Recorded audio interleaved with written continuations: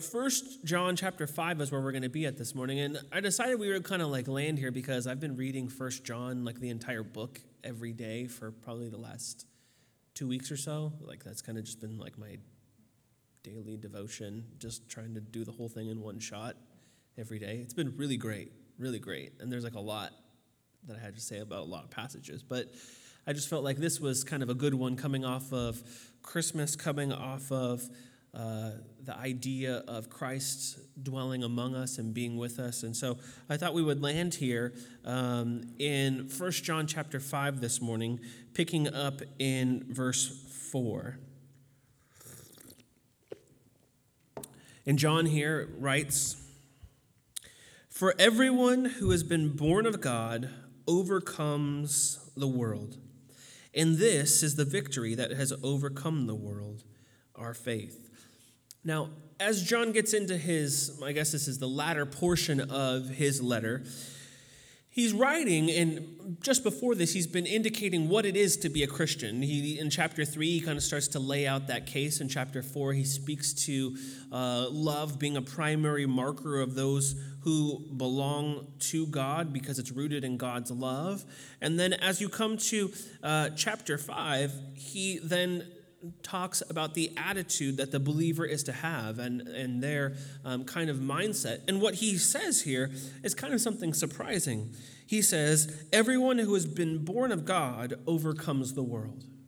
What he's saying here is just as Christ was born to overcome the world, he was brought into this world, the incarnation, as a subversive act by God to overthrow the rule and reign of Satan, sin, and death. So, as we have been born into the world, or have been born of God, we also overcome the world. And he says that with this overcoming, this ability to overcome the world, it's connected to victory. It's something that's already achieved. It's assured. Again, it's this idea that we talked about kind of last week of hope. It's something that is already expected. We can live in confident expectation that this is ours, that we have overcome the world, and that the victory belongs to us.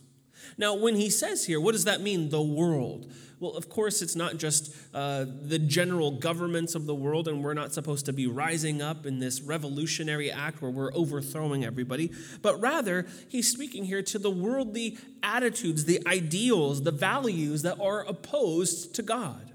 Those things that come against us and come against the Word of God, and they come against Him and say, we want to live this way, or we ought to go this way, or live in this way, and these are our values. But we find here that the world stands constantly in opposition to God. John pointed out this way earlier in the book, in chapter 2. He describes it in these 3 ways. For all that is in the world, the desires of the flesh, the desires of the eyes, and the pride of life, is not from the Father, but is from the world. So these are kind of 3 ways that he begins to describe what the world is. And he tells us that those who are born of God, who are Christians, who trust in Christ for salvation, that we overcome the world. That we are able to not be overwhelmed by the world or be absorbed by the world or to live with the pressures of the world upon us and that we give in to them, but rather we overcome the worldly tendency to satisfy our desires. Because we have desires, we have temptations, but we have the ability to overcome these things. We have victory because of Christ. And we are different from the world because we don't just do what we want to do. We don't do what just feels good or feels right. We don't go that way. We're different. In fact, we find in the Proverbs, we're told that there is a way that feels right to a man, but its end is the way of death. It's different for Christians. We don't just do what seems good to us. We don't just do what other people say, hey, do what you want to do. Makes sense for you, go ahead, go for it. But rather, we are submitted to God. We don't get to make our own choices in that same way. We get to consult the ruler of all things and ask him what he wants to do, where he's going, how we can know him and enjoy him more deeply. And so John gives us this note on what enables us to overcome the world. We have this victory, but he doesn't want us to be confused that it's in our own power, our own ability. He doesn't want us to say, well, Christian, you are very strong, and so you can do this. But rather, he says, this is the victory that has overcome the world, our faith. The victory that has overcome the world doesn't belong to us, but rather is connected to the work of Christ and our trust in the work of Christ. So the way that we overcome the world is not through our own abilities, not through our own, determination. It's not through our own willpower, but rather it's through precisely our confession that we cannot overcome the world, but we trust in Christ who has overcome the world. It's connected to our understanding of the gospel. This is the victory that has overcome the world. It's already done. It's already finished. It's already accomplished. Our faith. Our faith. It's not the strength of our faith that we believe really hard, that we are there thinking about how we're going to overcome, and we're like, yes, I really believe, that we overcome. But rather, it's because Jesus is faithful and that he is undefeated. That's the reason that we overcome, is because he doesn't lose, ever. You could believe in somebody, but if they have a record of losses, your belief is only as strong as their ability to perform. But Jesus performs perfectly every time. He's faithful every time. He doesn't ever let us down. He never goes back on a promise, and he always has the victory. Every single time. This is why John reiterates this similar point for us in verse 5. Who is it that overcomes the world except the one who believes that Jesus is the Son of God? It's faith in Jesus as the Son of God which enables believers to overcome the world. This is connected to our faith in his work and who he is. He's the only one who can overcome the world, and we can only overcome the world if we're with him. And so it's not our work, it's not our abilities, but rather that we know him and that we're with him. And so if you don't have Jesus, you can't overcome the world. If you don't have Jesus, you're going to be swallowed up by the world. If you don't have Jesus, when the storm comes, you're going to fall apart. But victory comes to the one who believes that Jesus is the Son of God. John continues to elaborate on this phrase that Jesus is the Son of God. This is, of course, is what is declared through the incarnation. This is what is declared through Christmas that we've been talking about, for the last 4 weeks or so. He breaks down who Jesus is and Jesus' ability to overcome the world. In verse 6, he says, "This is he who came by water and by blood, Jesus Christ, not by water only, but by the water and the blood. And the Spirit is the one who testifies, because the Spirit is the truth." So he breaks this down now in a little bit more of a granular way for his hearers. He's making this claim, in verse 5, who is it that overcomes the world except the one who believes that Jesus is the Son of God? Now, what does it mean? Well, he encapsulates in verse 6 the work of Christ for us in this very brief summary. This very brief summary here of how Jesus' work is effective for our faith. He starts off by saying this: "This is he who came by water and blood, Jesus Christ, not by the water only, but by the water and the blood." Now, what in the world is he talking about here? Because all of a sudden he's got like water and blood, and it's like, so what's happening here? Is he talking about like some idea of like, oh, when you're born, there's like water and blood there? Is that like what's happening? In some sense, sure, like that could fly. But it seems like what John is really getting at here is that he's getting at, remember, he's talking about the work of Christ. And so what he's getting at here is that Jesus is both doing the work of establishing his identity as a man and establishing his identity as God. He's doing the work of identifying with sinful man, but yet also identifying with the sins of man and paying for those sins through his work. When he refers to Jesus coming by the water, it appears that as if John is referring, of course, to Jesus' baptism and the baptizing ministry that Jesus had. Because remember, when Jesus came on the scene, he shows up and he goes out to John the Baptist, his cousin, who's out there baptizing people in the River Jordan. And as he goes out, he sees John and he tells him, I want you to baptize me. And John's like a little bit confused because he's like you should be the one baptizing me. Like I shouldn't be like the one baptizing you. But if you think about this, if you consider for a second, what we realize is that, like, in a sense, John is right. Because Jesus didn't have a need to be baptized. Right? As we think about what baptism is, the idea is that as it's this marker of you going down into the water. You're going down into the waters as if it's this watery grave, and your old life is going down into the water, and you're leaving your sinful past there, and you're coming up fresh and new, cleansed as you're raised again to life there in this symbolic act. And so it's an idea of this cleansing of sins. So as we think about Jesus and his life, you kind of realize, like, Jesus didn't really have a need to be baptized. There wasn't a purpose for him to be baptized in that sense, because he didn't have any sins to get rid of. He didn't have any sins to go down into the water and be made clean of. So what's the deal with Jesus going to get baptized?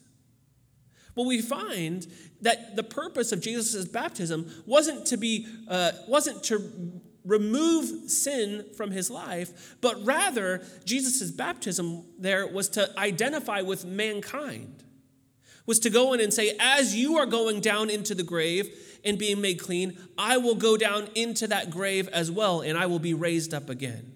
I will go down into that place where your sin is, and I will take your sin upon me, and I will go to the cross and make it clean. Jesus identifies with mankind through his baptism, and he says, I am one of you. The second way that Jesus comes is by the blood. Of course, there I think that's a bit more obvious. His blood obviously speaks of his death on the cross. His blood shed at his death, in which he made the atoning sacrifice for the sins of his people. And here John points out that Jesus identifies with sinful man in baptism and then willingly and obediently goes to the cross to, again, lay down his life for us. And so John says he came by the water and the blood. He came by the water and the blood. Now, what is John doing here? Well, he wants us to understand something about this belief in Jesus, his faith. He says, in order to understand Jesus, you have to understand his work. You can't just say, well, he's like a kind of a cool guy. You don't really know him by just his teachings, but rather you have to know him by his actions and his work. And his work is one that comes through the water and the blood. He wants us to understand, and he wants to proclaim himself, the truth about Jesus to his hearers. He wants us to understand that the work of Christ on the cross is how we identify Jesus, that we see that he is true, that he alone is our Savior. Now, he has these two things, the water and the blood, but then he throws in a third. Remember, what's the third? The Spirit The Spirit is the one who testifies, he tells us, because the Spirit is truth. John tells us that the Holy Spirit testifies about Jesus, that he's truth. This is throughout the book of John, not this first epistle that John writes, but through John's gospel. Again and again, John speaks about the work of the Holy Spirit and how he comes to testify of Christ. In John 14:16, Jesus is speaking there. John records this. He says, I will ask the Father, and he will give you another helper to be with you forever, even the Spirit of truth, whom the world cannot receive because it neither sees him nor knows him. You know him, for he dwells with you and will be in you. So he says, there's a divide here. The Holy Spirit, he says, I will ask the Father to send you the Holy Spirit, and you will receive him. And the world cannot receive the Holy Spirit, but only Christians will have this. But then he says in John 15, verse 26, when the Helper comes, the Holy Spirit, whom I will send to you from the Father, the Spirit of truth, here it is again, that description, the Spirit of truth who proceeds from the Father. So the Spirit of truth comes forth from the Father. So there's truth, and what's he going to do? We're told, he will bear witness about me. He is going to communicate who Jesus is. He's going to testify about who Jesus is. So truth, and truth in the Trinity. And then we find in John 16, Jesus again writes in verse 13, when the Spirit of truth comes, he will guide you into all truth, for he will not speak on his own authority, but whatever he hears, he will speak, and he will declare to you the things that are to come. And so the Holy Spirit we find bearing witness to the truth about Jesus. This job, alongside the blood and the water, the Spirit is there to bear witness about Jesus. This is why we read in verse 7 about this faithful and true word. For there are three that testify, the Spirit and the water and the blood, and these three agree. There are three that testify, the Spirit, the water, and the blood. Now, for us to be like, okay, thanks for, like we can count. Thank you for telling us. But what John's doing here is a little bit deeper, because what he's indicating is that this is enough to build a official quorum. This would have been a legal representation. In Old Testament times and in New Testament times, you required 2 to 3 witnesses in order to hold up a legal account. If someone was going to bring a charge or to say something, you had to show up with at least 2 or 3 witnesses who would bear witness, who would say, I testify of what I have seen. I communicate the truth of what has happened here. And John says, I'm showing up with the water, the blood, and the Spirit. He's pulling this into court. He's like, if you want to judge, here it is. The Spirit, the water, the blood, these three testify. And so John cites these. The Spirit confirms to believers the truth of the gospel, that Jesus has come in the water and in the blood.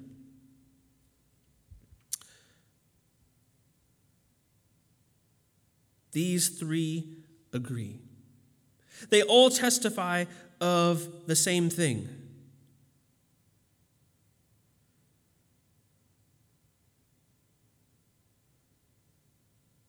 They're in harmony together. There isn't confusion. There isn't a different viewpoint or angle, but they are in harmony together.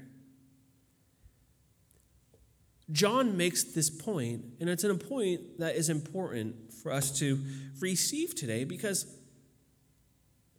nowadays it seems like everybody wants to give their account, and they want to say, like, oh, here's who Jesus is.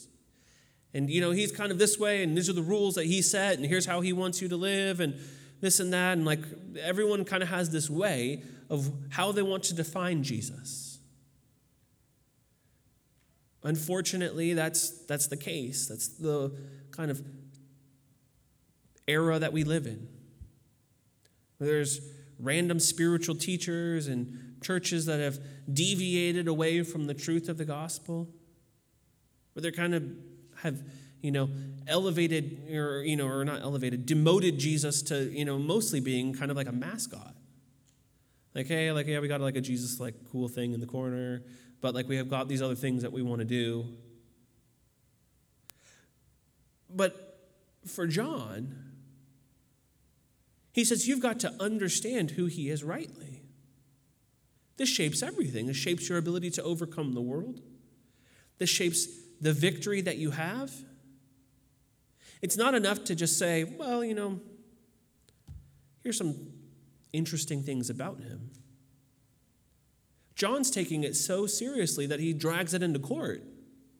He's ready to bring out witnesses and to put Christ on trial before the watching world.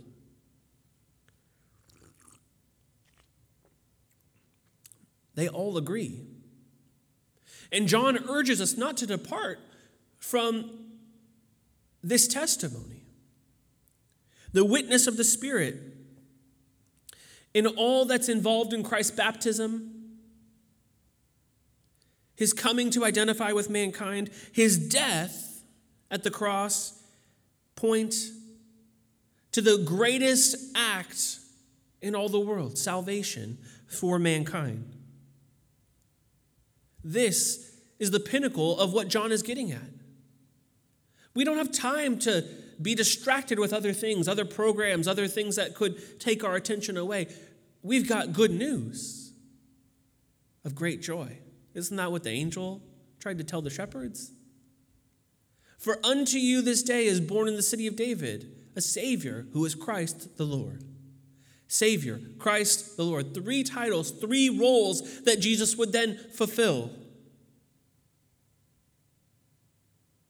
3 titles that were not given to anybody else. It's never been done before. If someone was deserving of those 3 titles, we should give our allegiance, our attention, our focus to that individual. Christ the Lord. John goes on in verse 9, and he says this, if we receive the testimony of men, the testimony of God is greater. For this is the testimony of God that he has borne concerning his Son. So John escalates his argument even more so. He says, oftentimes we go into court and there's 2 or 3 witnesses and we hear their account. We say, absolutely, what they're saying is 100% true. Let's make a judgment based on what they're saying. 100%. Okay, yeah, great. We're going to move forward. We're going to take action based on what these men have said. John's saying, if you are willing to receive that testimony from just regular men, why would you not receive the testimony that God wants to give himself? He's given the testimony of the water, the blood, and the Spirit. If we accept human testimony, then shouldn't we accept God's testimony as well concerning his own Son?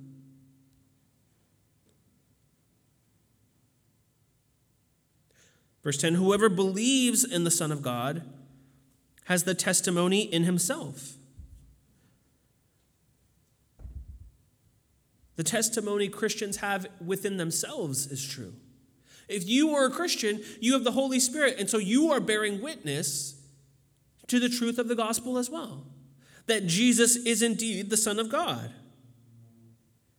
You're bearing witness as well. We testify that the work of Christ is true when we actively place our trust in Jesus. When we look to him and we say, I need salvation. I can't save myself.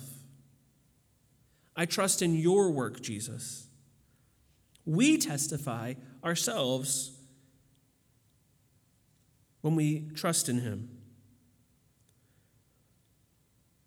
By contrast, John tells us in verse 10, whoever does not believe God has made him a liar, because he has not believed in the testimony that God has borne concerning his Son. Did you catch what he's saying there? Because it is an extremely harsh accusation. He's not meaning to pull punches here. He's not meaning to kind of trot this out in a light way. He says, if you trust in Christ for salvation, you testify that Jesus is the Son of God. But if you don't believe that Jesus is the Son of God, if you don't trust in Christ for salvation, then what you're doing is you're calling God a liar. Because he says God has testified as to who Jesus is. He's already made it clear who Jesus is. And so if God has already testified regarding his own Son, they're calling that testimony into question.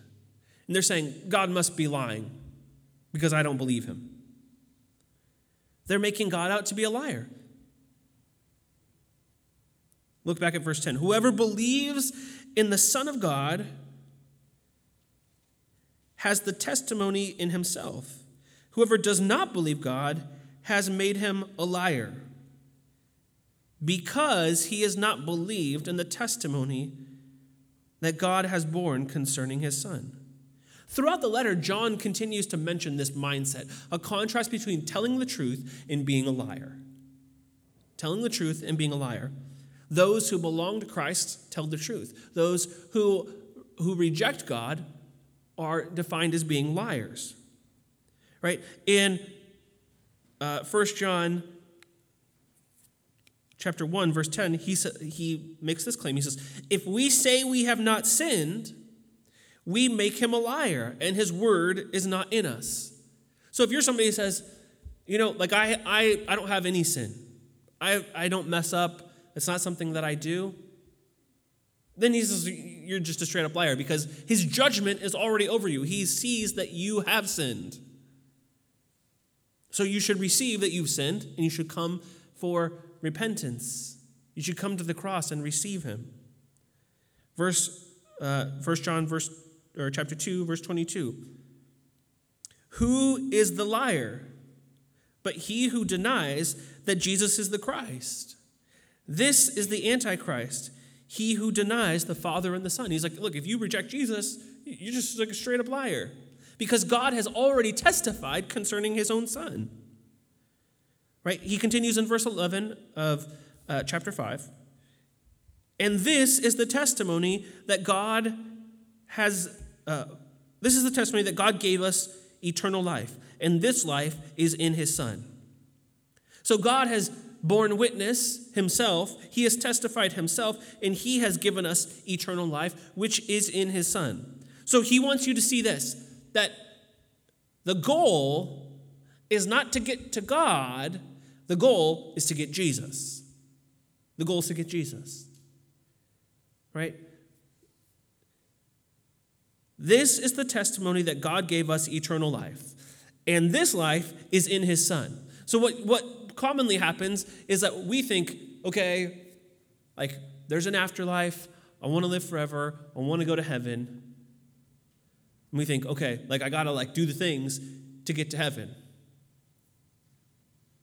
I got to do the things to make it there. But when we think about that most frequently, most of the time we're thinking okay, I got to Jesus is the guy who's at the toll booth, and if I got to show up there, and he's going to be at the toll booth, and he's going to be like, yo, why should I let you in? And there's going to be this awkward exchange, and then he's going to let you in if you know him. He's going to be like, oh, hey, what's up? I know you. Let's go. And then you can go in and have fun, and he's going to stay at the door, there, letting people in and out. This is how it's going to work. Because we fundamentally don't understand the afterlife correctly. Most of the time, we just think that Jesus is kind of the gatekeeper. He's going to let us in, and then we're going to go have a fun party. But what John tells us here is that Jesus is the goal. He is life. And so if you want to have eternal life, you can't have that apart from Jesus. It's only found in Jesus, and you can only have that eternal life if you're with Jesus. See, what John wants us to understand is that you can't use Jesus as a means to an end. You can't use him as I want to be in the club. Let me in the club so that way then I can get in and have access to all the stuff. But rather, Jesus is the goal.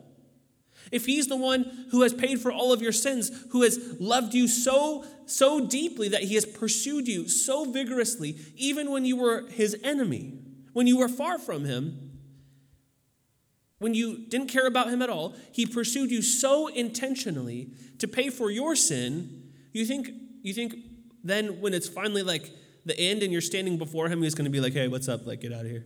No. He wants to hang out with you. He wants to know you. He wants to enjoy you. He wants to be with his people. He wants to come and dwell among us. God's always trying to get to his people, not trying to get his people to come into like his cool party. That's not what it's about. It's about being with him. The party's only cool because Jesus is there. Without Jesus, it's just an empty room. Right? There's nothing there to celebrate because Jesus is the hero. He's the goal. And this is what John is getting at.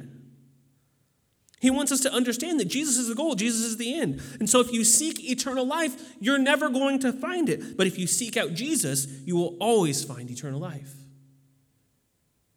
If you pursue Jesus, the byproduct of being with Jesus and knowing Jesus and enjoying Jesus is eternal life. John continues in verse 12 to tell us about how valuable Jesus is. Whoever has the Son has life. He puts it in a very straightforward manner. Whoever has the Son has life. Whoever does not have the Son of God does not have life.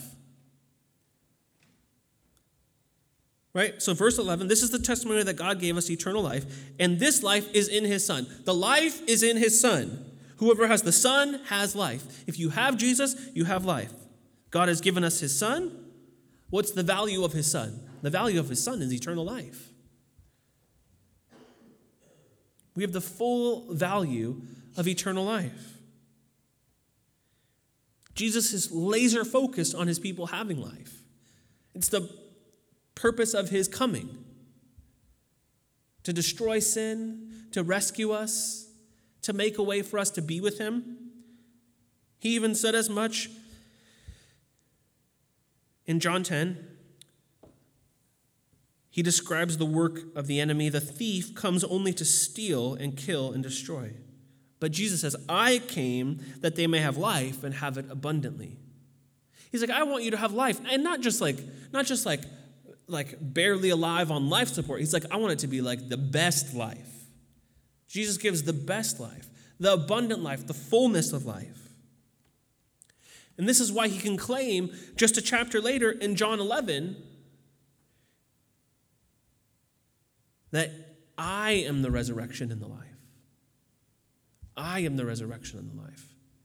You see, he's falling in line here with what John is saying. That he himself is the resurrection and the life.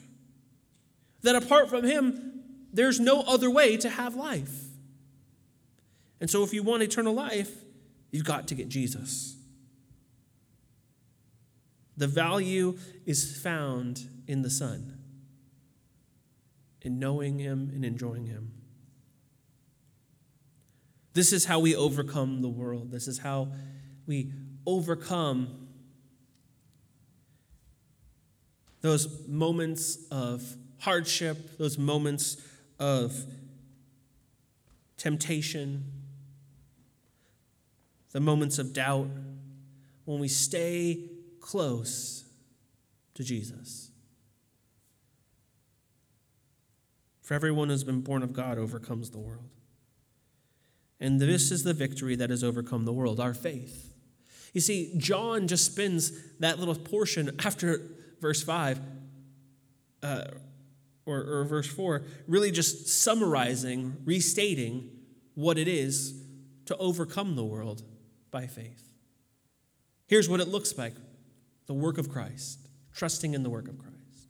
Looking at what he has done on our behalf, trusting that his work is true, and looking to the work of Christ in breaking it apart into the testimony that is given regarding Christ. The water, the blood, and the Spirit testify that this is true. And then, of course, believing in that testimony, believing in that, and seeing that Jesus is truly valuable beyond anything else, because in him is life, abundant life, that he gives freely to all who come to him, that all who ask. He gives without reservation as we call on his name.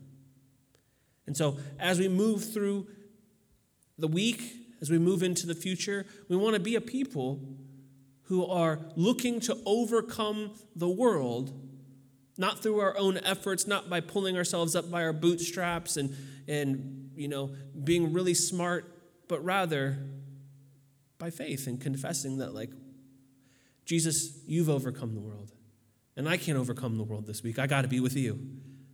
So whatever you're going to do, I want to be with you. Wherever you're going, I want to be with you. It's as easy as that. Trusting and treasuring in his work. Let's pray. Lord, we are thankful for your loving kindness.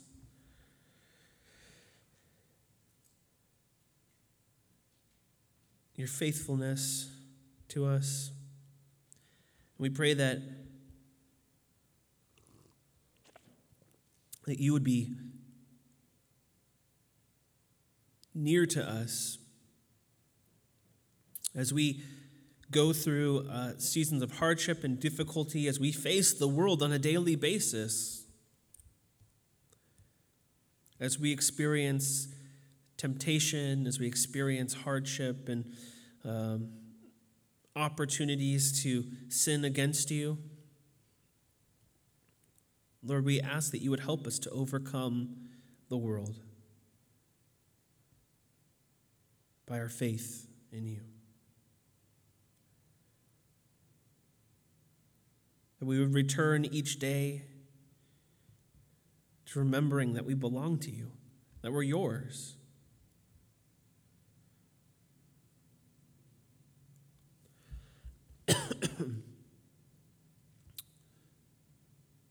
That you've purchased us with your own blood. And Lord, we celebrate that. And so, Lord, we submit ourselves to you this morning, asking that you would cleanse us of our sin, that you would cleanse us of all unrighteousness. Lord, we know that you paid the price for our sin at the cross, and so we call on you again. We remember that we need you so desperately.